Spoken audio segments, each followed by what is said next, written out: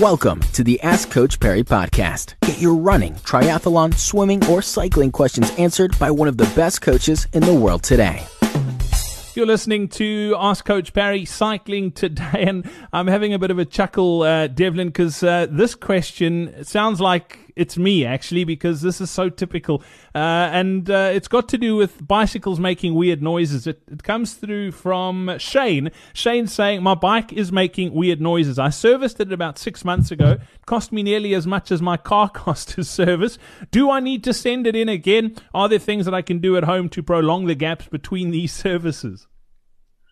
Look, it's one of those ongoing sort of nuisances that we have in the sport. Firstly, it depends on what the noise is. So whether it's a creaking noise or a clicking noise or more of a rubbing sound. I think more than anything else, it is important when you do take your bike in for a service to make sure that you actually ride the bike with the mechanic who's going to be working on the bike. Because more often than not, we're in a little bit of a hurry. We drop the bike off, we tell them there's a noise, and as Murphy's Law would have it, the bike won't make a noise when the mechanic rides it, but you get back on the bike and it's the noise that you find. So I think it is important to make sure the mechanic is there with you when you do ride the bike so he can hear the noise, and they then have an idea of what they're targeting. Also, it could be just your bike after a certain while, dust in certain moving parts could also be a reason for some of the noise. So just keep that in mind. With regards to prolonging the life of the gap between services, that's going to come down to general maintenance. So I think more than anything, making sure that your bike is always clean. Especially we're talking if you're a mountain biker, for instance, your bike's going to need a little bit more of that sort of tender loving care. Constant lubing the chain, making sure that the components, moving parts on the bike are always clean and well greased up. It is important that also when you start hearing little things, or for instance if your chain starts stretching, do yourself a favor and keep replacing the small things quite regularly.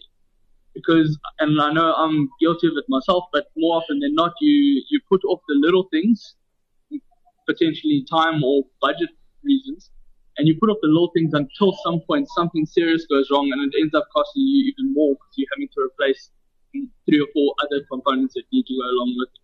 So just regular maintenance at home and keeping your bike clean and look after it on your own is going to prolong the life of moving parts on the bike. Yeah, absolutely. And Shane, I agree. I'm also in the same boat. I tend to forget. But Devlin, 6 months, I mean, that is quite a long gap. But it doesn't, I mean, it's not a time issue. It matters how much you ride. And if you're riding fairly often, you should be servicing your bike more than every 6 months. Correct. And again, it's exactly that. How much you're riding, how much miles you're putting on the bike will largely depend on how many tires you're going through, chains and cassettes and that sort of thing. So regular maintenance on it is going to be vital.